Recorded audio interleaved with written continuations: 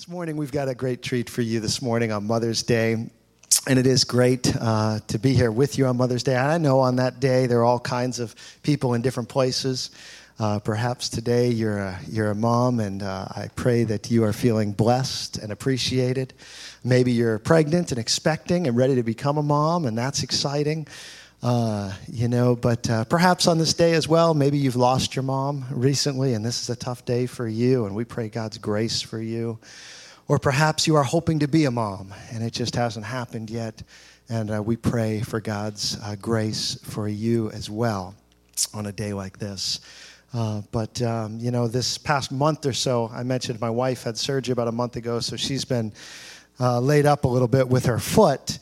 And I've had a whole new appreciation for everything my wife does.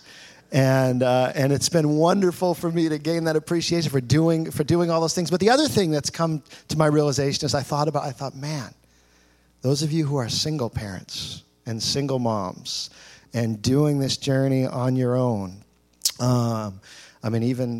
she had surgery, she's still in the house and everything, but I can't imagine the challenges that you face are a little different than the challenges that those of us who do have two parents at home. And I pray God's grace for you in the midst of the struggles and trials and challenges that you face. I know God gives you the strength and the grace to be able to do that. So it's a wonderful day to be in God's house. No matter where you are, God has something for you this morning. And we've got a special guest who's going to share with you. If you were at the ladies' tea yesterday, you got to hear Sherry Rose Shepherd. If you weren't, she's got a word from the Lord for all of us, men and women, this morning. And she's got something from the Lord that I believe he wants to speak. And so we want to have our hearts open to that. We're going to show you her introductory video just to bring you up to speed a little bit on Sherry Rose Shepherd's story. It'll be quicker than me trying to give you a bio of it, and it'll give you a little bit more information on who she is. At the end of this video, I think it is the one we used at the ladies' tea yesterday, so it may say, I think it says, "Welcome, ladies." Those of you who are men here, now you'll know how ladies feel when we say, "Hey guys," and all that stuff. So that's fine.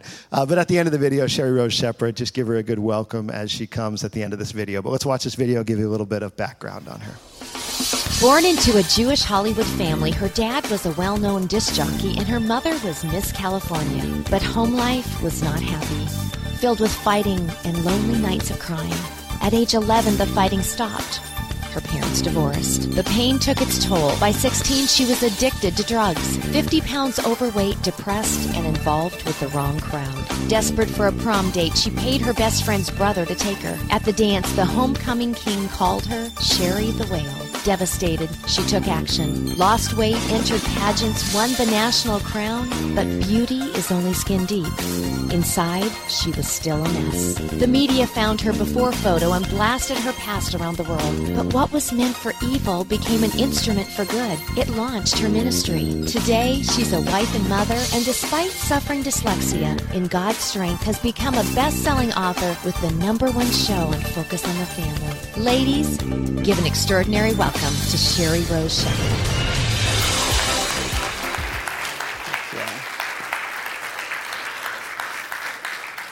Thank you so much. I want to introduce my daughter. It's my birthday I've spent with you all, and it's Mother's Day. My birthday was 2 days ago. I know you saw that pageant picture. That was 20 years ago. Get over it. I do age, because I have. I'm over 50. I just turned 53, so I'm still hot. It just comes in flashes. But I want to introduce my daughter, who is here with me, Emily Joy. Can you stand up? And my spiritual son that we adopted into our family, Jacob Daniel. Can you stand up? And I have Jacob, my son, who had his job before Jacob took his job, but he met his wife on the road. Jacob manages our ministry and takes care of me, and that's like taking care of 10 children. And my son met his wife in North Carolina. I was speaking at a church just like this, and a little Southern belle stole my son. But she redeemed herself because she gave me a grandbaby. So I have a little granddaughter that's 2 years old, and then we have a new baby on the way. I told her she owes me twin boys because she took mine. I want 2 back for the one. But as you saw, I did grow up in a Jewish family. I grew up in a very dysfunctional family, and I'm thinking just now about Mother's Day and the things that, like, this would be the last place I'd ever thought I'd end up speaking on Mother's Day, because when my parents married and divorced, no one was divorced in my school or in my neighborhood. I was the only one with a dysfunctional family, it seemed. I'm sure there was dysfunctional families, but there was no one that divorced. There was no broken families. And so I felt very broken because of that. There was no support groups. I used to feel sorry for myself, until I became a Christian at 24. And I realized that there's no support groups now for functional people, so I'm going to start one. But my family, again, married and divorced 3 times each, 5 blended families. I did not have a good relationship with my mom. After my parents divorced, my mom and I had no relationship because I chose to live with my dad. And I didn't have this in my notes, but I don't know where you're at with family, with moms, with brokenness, but I want to share a little bit. I was going to share my testimony, but I'm going to share this story instead. I did become a Christian at 24, and I feel more led to share this story about my mom, so I'm going to go there. But my mom and I, from the time I was 11 and 12, our relationship disintegrated completely. She was a very broken woman. She'd been very abused growing up, and she didn't know the loving grace and healing power of Jesus Christ the way that I have the privilege of knowing that now. So she passed that pain and abuse to me. And I was pregnant with my son, and now let me fast forward. Now I'm 28, married, and I married someone from Arizona, and I lived there 10 years, so I tell people I'm a Jew that wandered around in the desert. But and if you've never been there, go home tonight, stick your blow dryer on high, and put it in your mouth. But that's Arizona for you. But I was so here I am now pregnant, and I got pregnant on my honeymoon on birth control, so that worked well. But I was thinking about my mom. Like, I couldn't help but go, wow, I'm going to be a mom, and I have no relationship with my mom. Now, I had a great relationship with my stepmom, so if you're a stepmom in here, I want to tell you, you can have an impact. My stepmom is the one that took that before picture. My stepmom is the one that helped me lose 60 pounds. My stepmom is the one that got me off drugs. My stepmom is the one that spoke life to me when everybody else spoke death to me. My stepmom is the one that picked up the mess that my parents made with me and cleaned it up. So she was an extension of God's love, grace, and mercy as a stepmom, and I praise God for her. But back to my mom. So, and the reason why I had a good stepmom, by the way, is because I found her. I set her up with my dad because I didn't want to have an evil one. So I want to clarify that. And so it always helps, children, if you're in this room, find them a spouse, anyway, that you like. And then anyway, that's a whole nother therapy session. We'll talk later.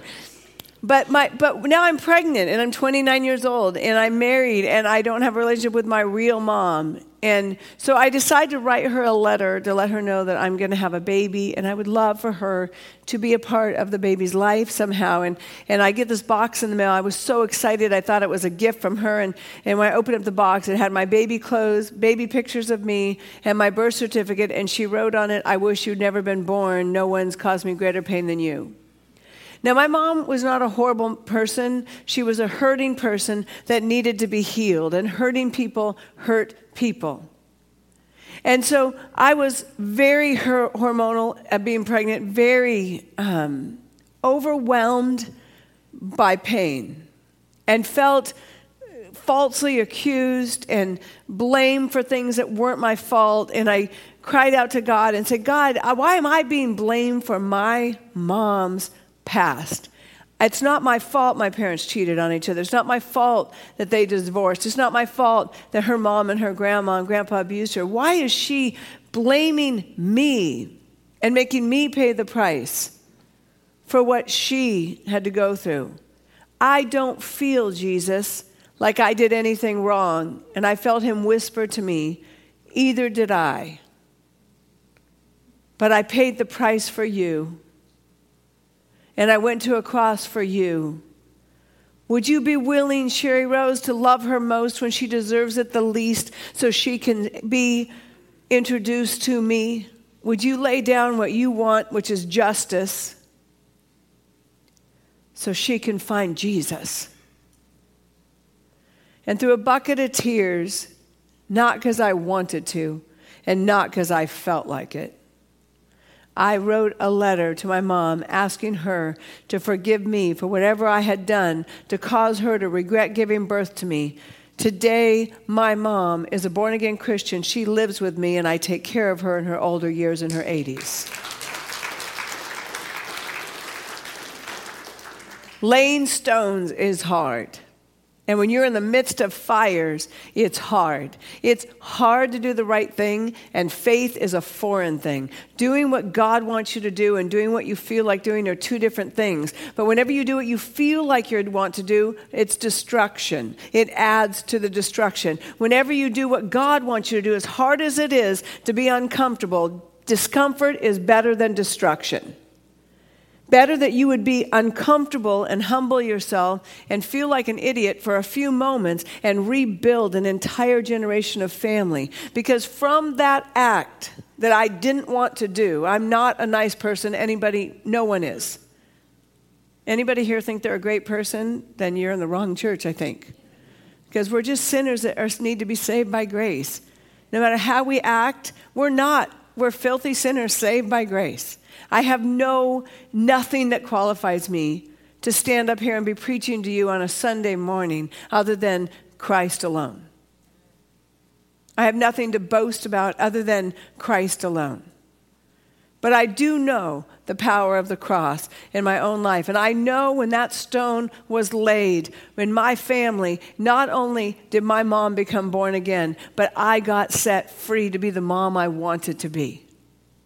And I became the mom I never had. And now my daughter has a relationship with my mom that I never had. God waited in his sense of humor until I was almost 40 to give me Emily. So my mom and I, because I have 11-year spread between my son and my daughter, could have 11 years to rebuild a very broken, damaged, hard, harsh relationship. It was not happily ever after. She's still a pain in the tush. But my daughter will never know the mom I knew, because my mother's sin is where mine is, at the cross. And I could choose to make my mom suffer and say, you didn't love me, so no way am I going to let you love my daughter. Or I could set an example for my daughter and my son saying, lay down your losses, Sherry, and let God be glorified in your pain, so your legacy can outlive you. And so this morning, what God laid on my heart, because I've been ministering now for 24 years, this is not what I wanted to do. I wanted to be an ice skater, I told the girls yesterday. Now I'm a grandma. If God had given me what I wanted, at best I'd be at grandma's on ice.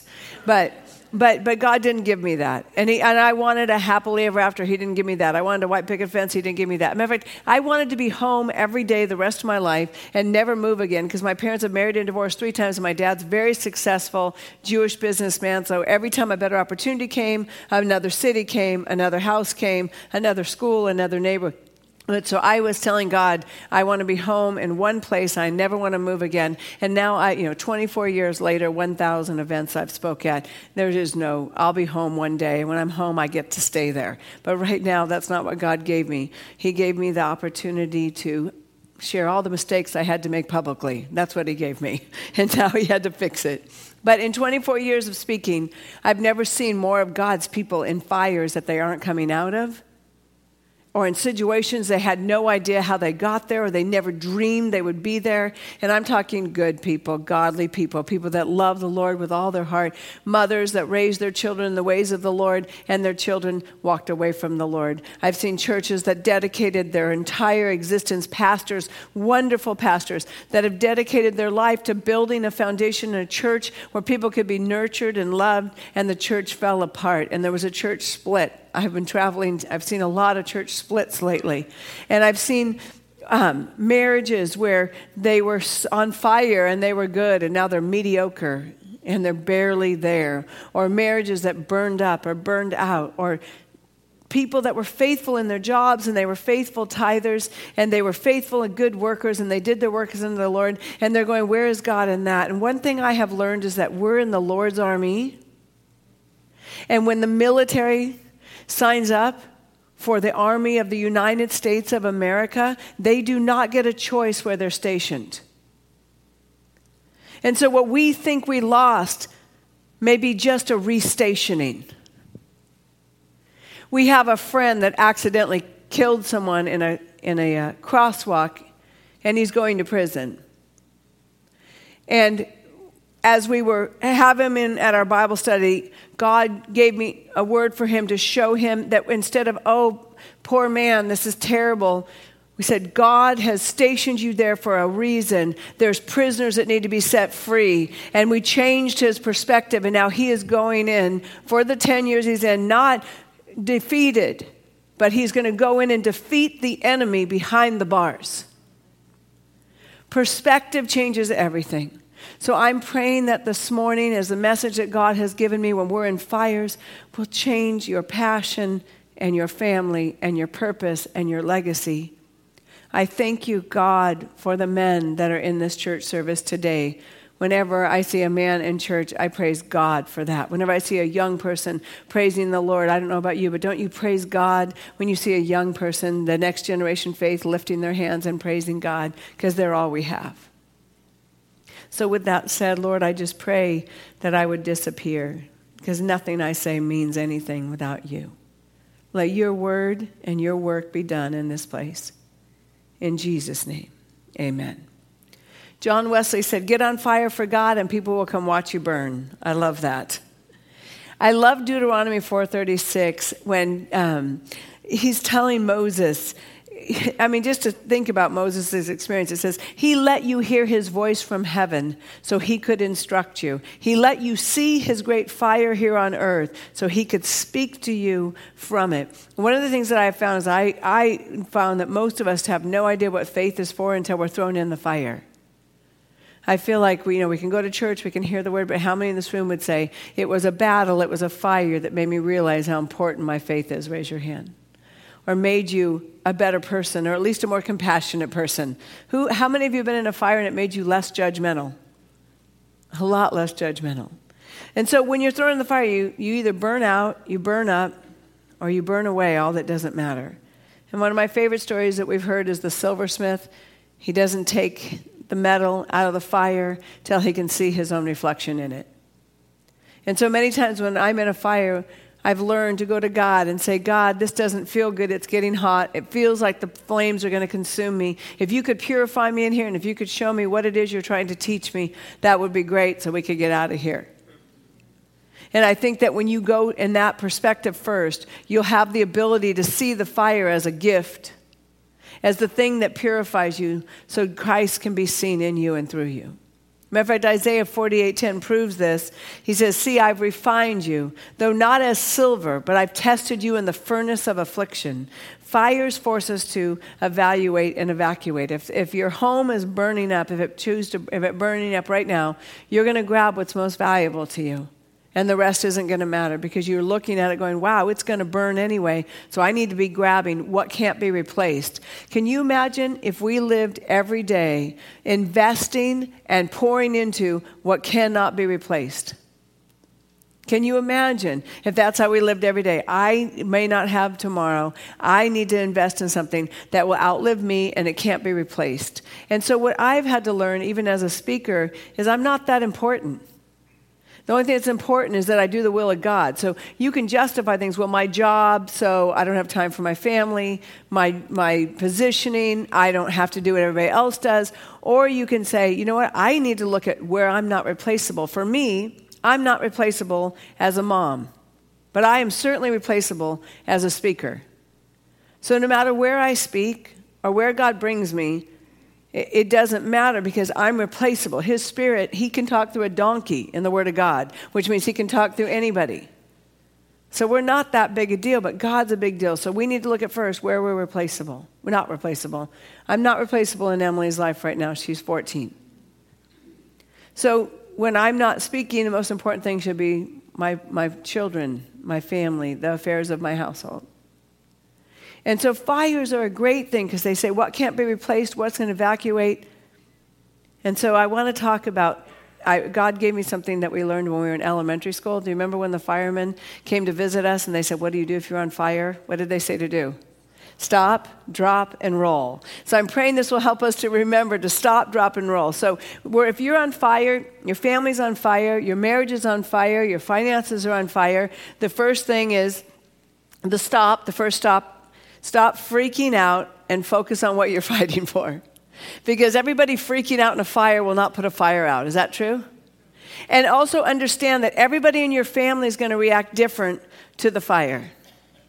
So it doesn't mean that one is better, it just means it's different. Everybody, when they first see that a fire is hit, some people go inward, some people go outward, some people flip out, some people turn to drugs or alcohol, or they get busy, or they don't want to feel it all. Everybody reacts different to the fire. So I need to stop, especially if I'm the man of the household, or if I'm a single mother, the woman of the household, and I need to look at, okay, I got to calm down my crew so I can take them through the fire. What is going to calm down my daughter is going to calm down my son differently.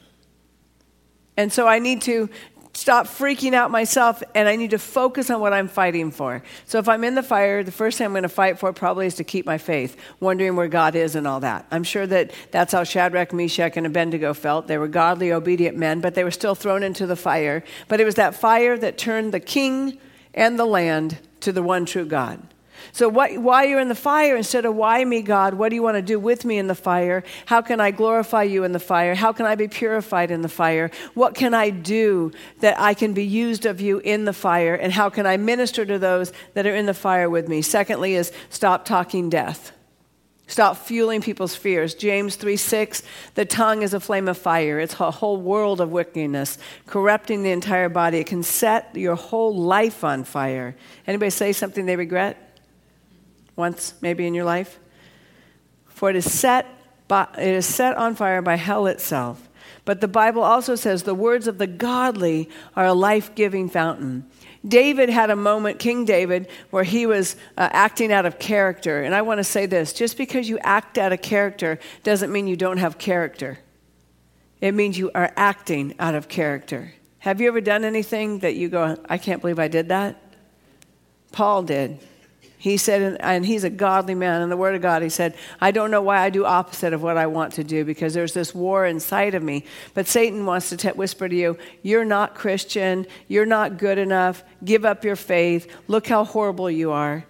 But acting out of character doesn't mean you don't have character, because David had a moment where he was acting out of character, but someone was sent to him to speak life, and it put the fire out that would have wiped out his future.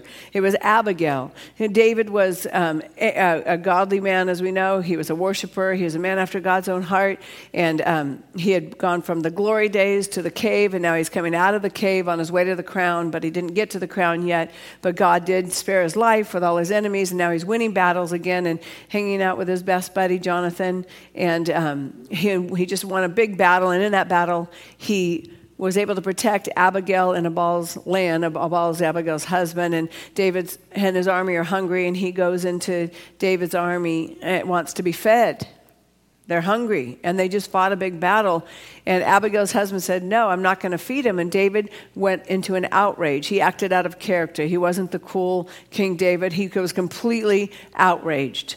Berserk. He gathered all the men together and said, let's go kill everybody in that household. How dare them deny it, feeding us when we're the ones that protected their land.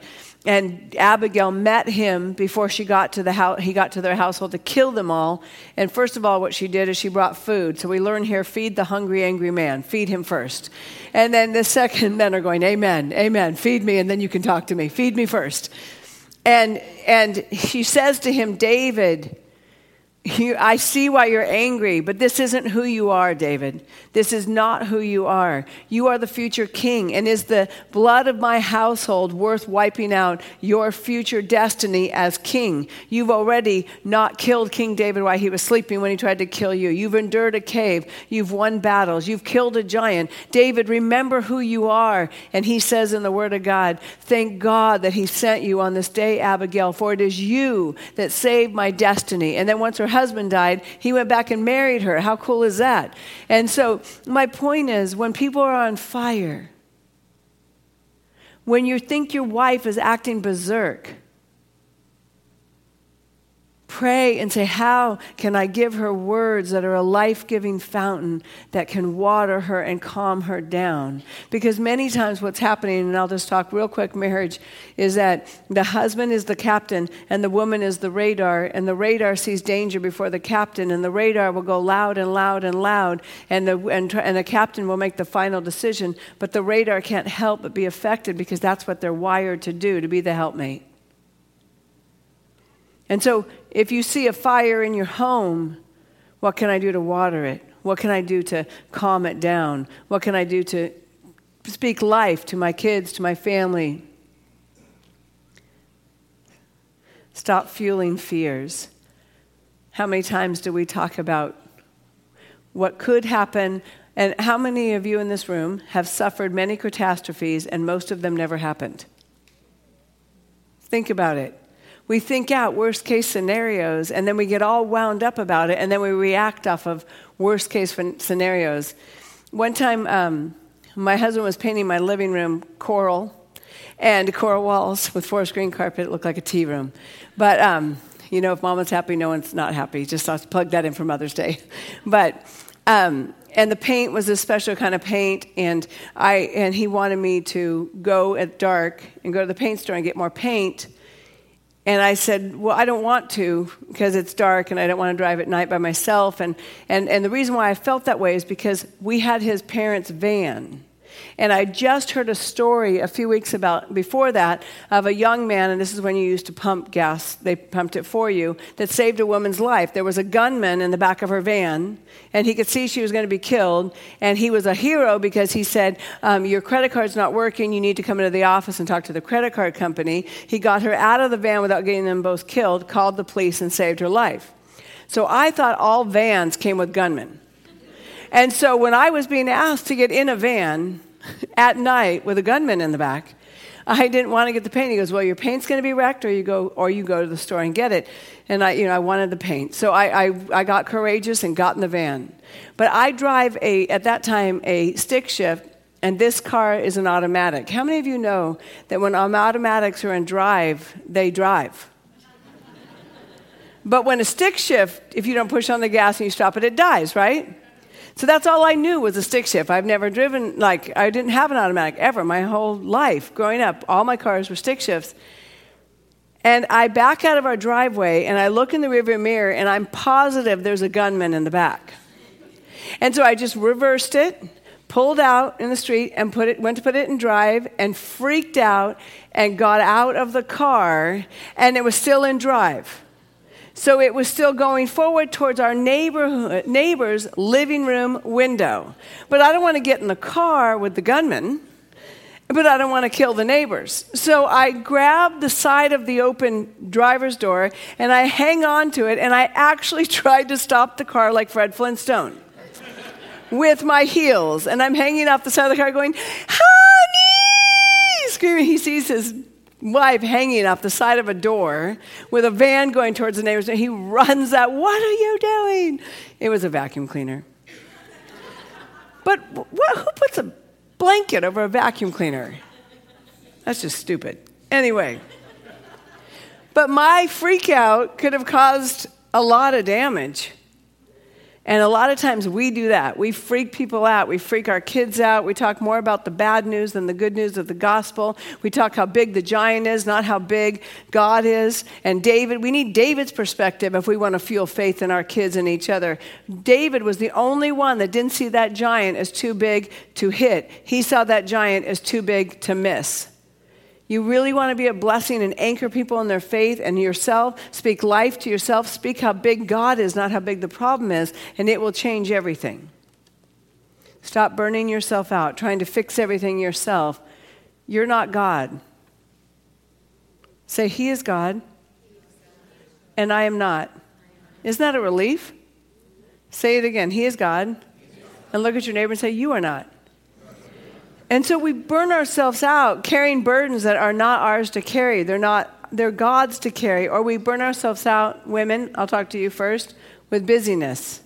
And I heard a wonderful acronym to busyness. B-U-S-Y, being under Satan's yoke. Stop leaning on your own understanding. Proverbs 3:5. Trust in the Lord. Do not lean on your own understanding. Just say, God, when you're in a fire, God, I trust you.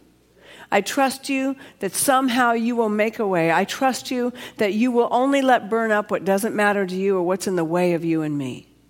I trust you, Lord. And stop blaming yourself and beating yourself up, because beating yourself up, even if you started the fire, isn't going to get you out of the fire. Accepting God's grace and stop blaming others. And the drop is, drop to your knees.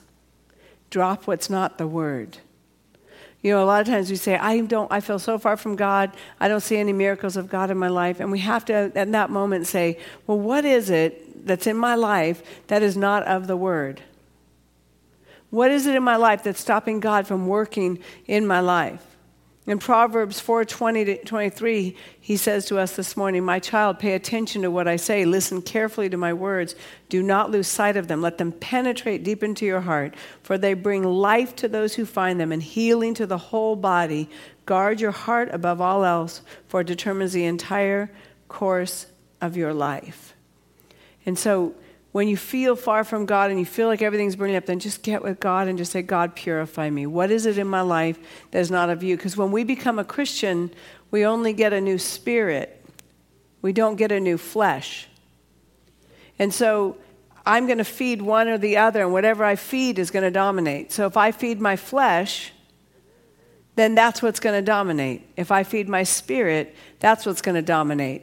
One of the things in our household growing up, because I was raised in such a dysfunctional family with drugs and adultery and sex and cussing and horrible talk, and I grew up just seeing all kinds of flesh.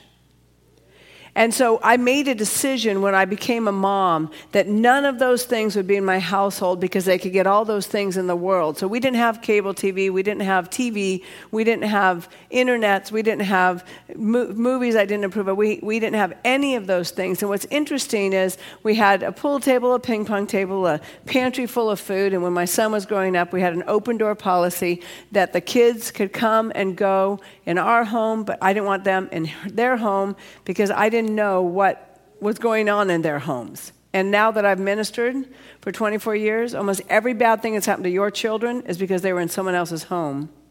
And then you have to find about it later. Have you noticed that, Pastor? How many times that happens?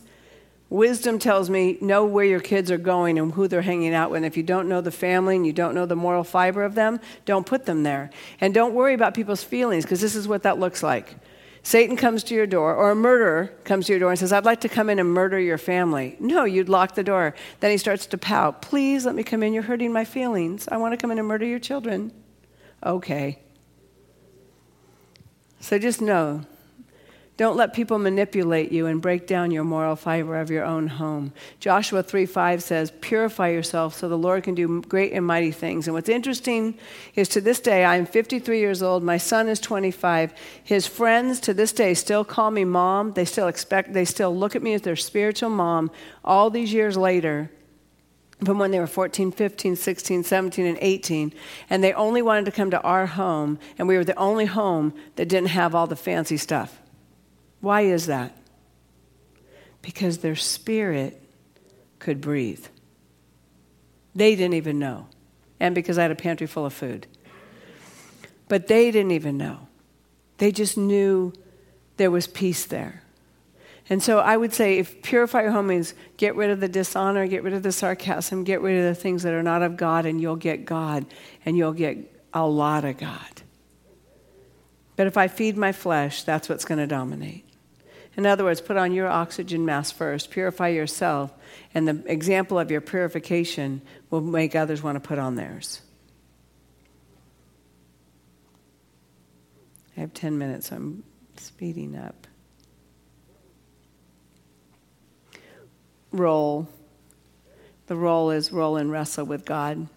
Fight for your blessing. I love how Jacob in Genesis 3:24-26, Jacob was left alone with the man, wrestled with him till daybreak. Then he saw the man could not overpower him. He touched the socket of Jacob's hip, and he wrenched in pain, but he still wrestled with the man.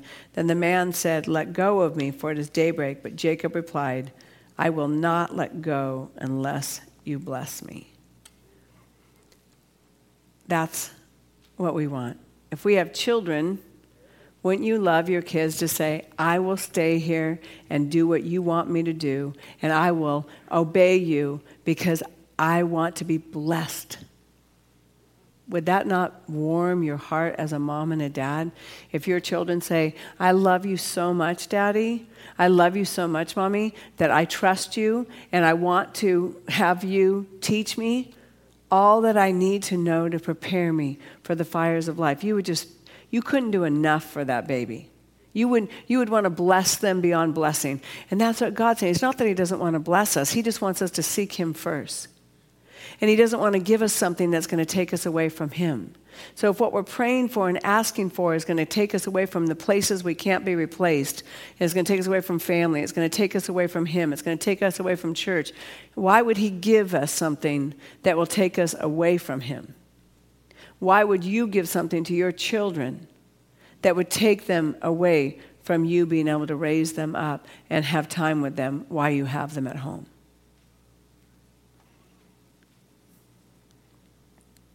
And I've learned if it's a fire is what it takes for everything to burn away, so be it. I was disappointed when God didn't give me what I fought for. I have fought for a blessing for 25 years, actually. I fought faithfully, and God owed me a happily ever after. As a matter of fact, he promises his blessing for those that are faithful. And I didn't get what I wanted. I stand here today as felt defeated as a single mom. A fire that I didn't start, but I was in the house that burnt down. And I had a choice to make. I could walk away from God, or I could look at Shadrach, Meshach, and Abednego and say, how I react in this fire could turn many to the Lord that are as brokenhearted as I am. And even if someone hasn't remained faithful to you, your God has remained faithful to you, and you want to remain faithful to him. 25 years of marriage, 24 years of ministry, over 1 million books sold in people's hands, of me standing boldly as a Jewish girl from a dysfunctional family saying, he is God, he has the power to change a life, he is bigger than any circumstance. And now in the public eye of ministry, right after producing a Bible study on fighting for your marriage, I lose mine. In a fire. Many of you are in a fire with a job, with a child, with a mother, father, situation, I don't know. The fire, it doesn't matter what the fire is. It can feel overwhelming. Jesus had an overwhelming moment. He was in a fire. He had a moment where he said to his own daddy, Father, is there any way this cup can be passed from me? And I stand before God saying that same thing. No, God. I already grew up in a dysfunctional family. Please, don't let me walk with a D on my forehead. But you can only control you. You can only react to the fire the way between you and God. And if my reactions are based on everybody else's reactions, my kids won't be serving God when I'm gone. But if I anchor myself and I say, if it's a fire, that what it takes. If God has to allow everything to be taken from me that ever meant anything to me, he did it with Job. And I can stand before my children and say, for me and my house, for better or for worse, children, we are going to serve the Lord. We are going to continue to worship every night, which we do. We are going to continue to read the Word every night. We are going to continue to pray. We're going to continue to go to church. We are going to continue to help hurting people because half the nation is broken. And if you think about God's army, not only do they not get a choice where they're stationed, they can't stop fighting just because they have a boo-boo. If there's an enemy coming at us, we want them to fight to the death. And they know that when they sign up for the military. Better that your children would see you fighting the good fight, keeping your faith, and finishing your race, whether you ever get what you wanted or not. Because your legacy can't be burned up. And no one's actions can keep you from finishing strong with the Lord. When Shadrach, Meshach, and Abednego came out of the fire, it said they didn't even smell like smoke. But if you're not going to come out of the fire, then do what Moses did. Moses' actions kept him out of the promised land, but Moses entered the promised land through Joshua. I have a book on the back table about how to raise our sons to be godly husbands. I wrote it for moms because I did the math on you men having to spend the rest of your life with a woman. I'm so sorry. And I'm so sorry about 1 Peter 3:8 that says you have to live with us in an understanding way. I'm really sorry. I don't know how you could do that. But thank you. And I want to stand before you as someone that I just want to read something. I'm so sorry about this, but God gave me something right before I came up here that I put in here because we've been talking all weekend about birthing a new thing. And Moses' death made Joshua's birth. And even though Moses blew it at the end, he redeemed his mistakes through Joshua. And so the books I have are about redeeming the next generation. If you can't have what you want, or if you've blown it and you've burned up everything and you can't restore. And of course, my theory on that is that's what grandchildren are for. If you messed up with your children, you have your grandchildren.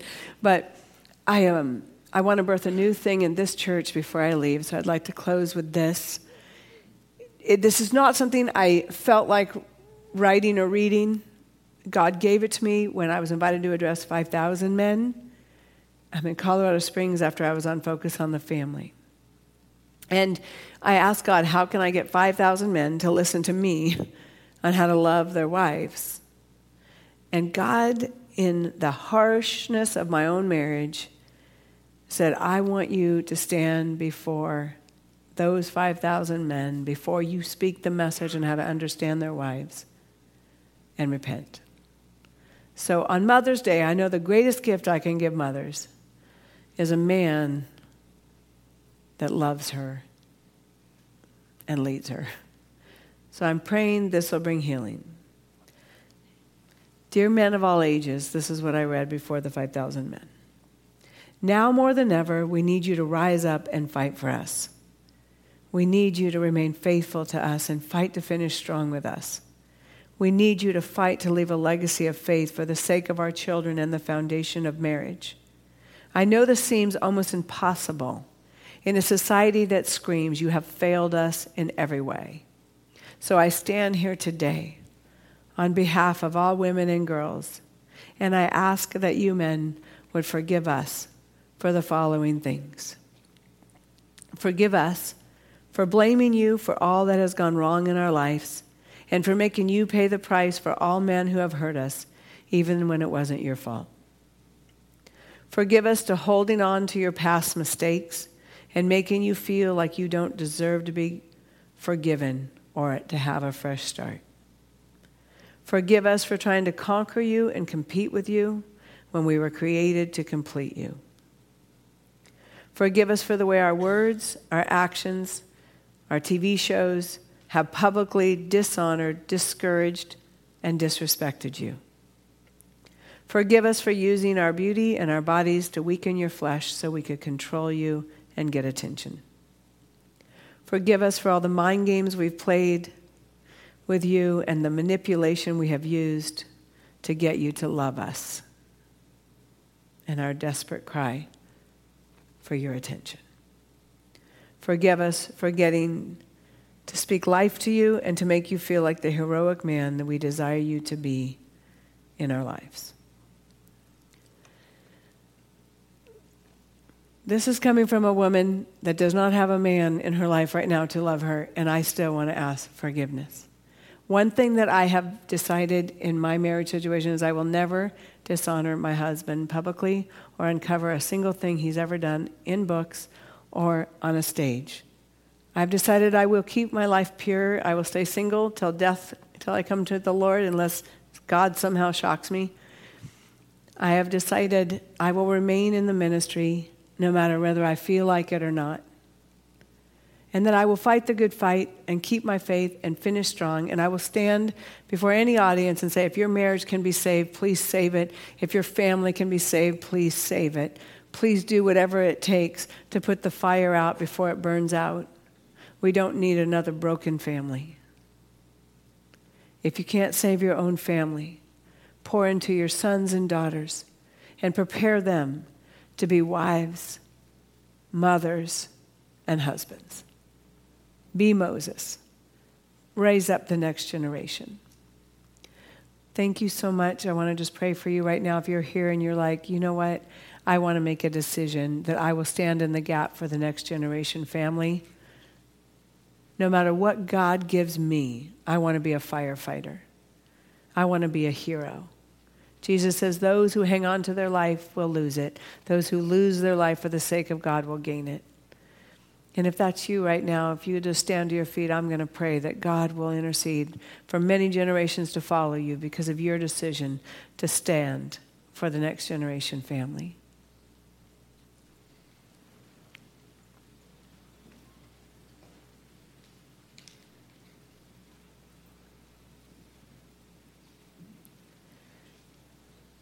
Dear God,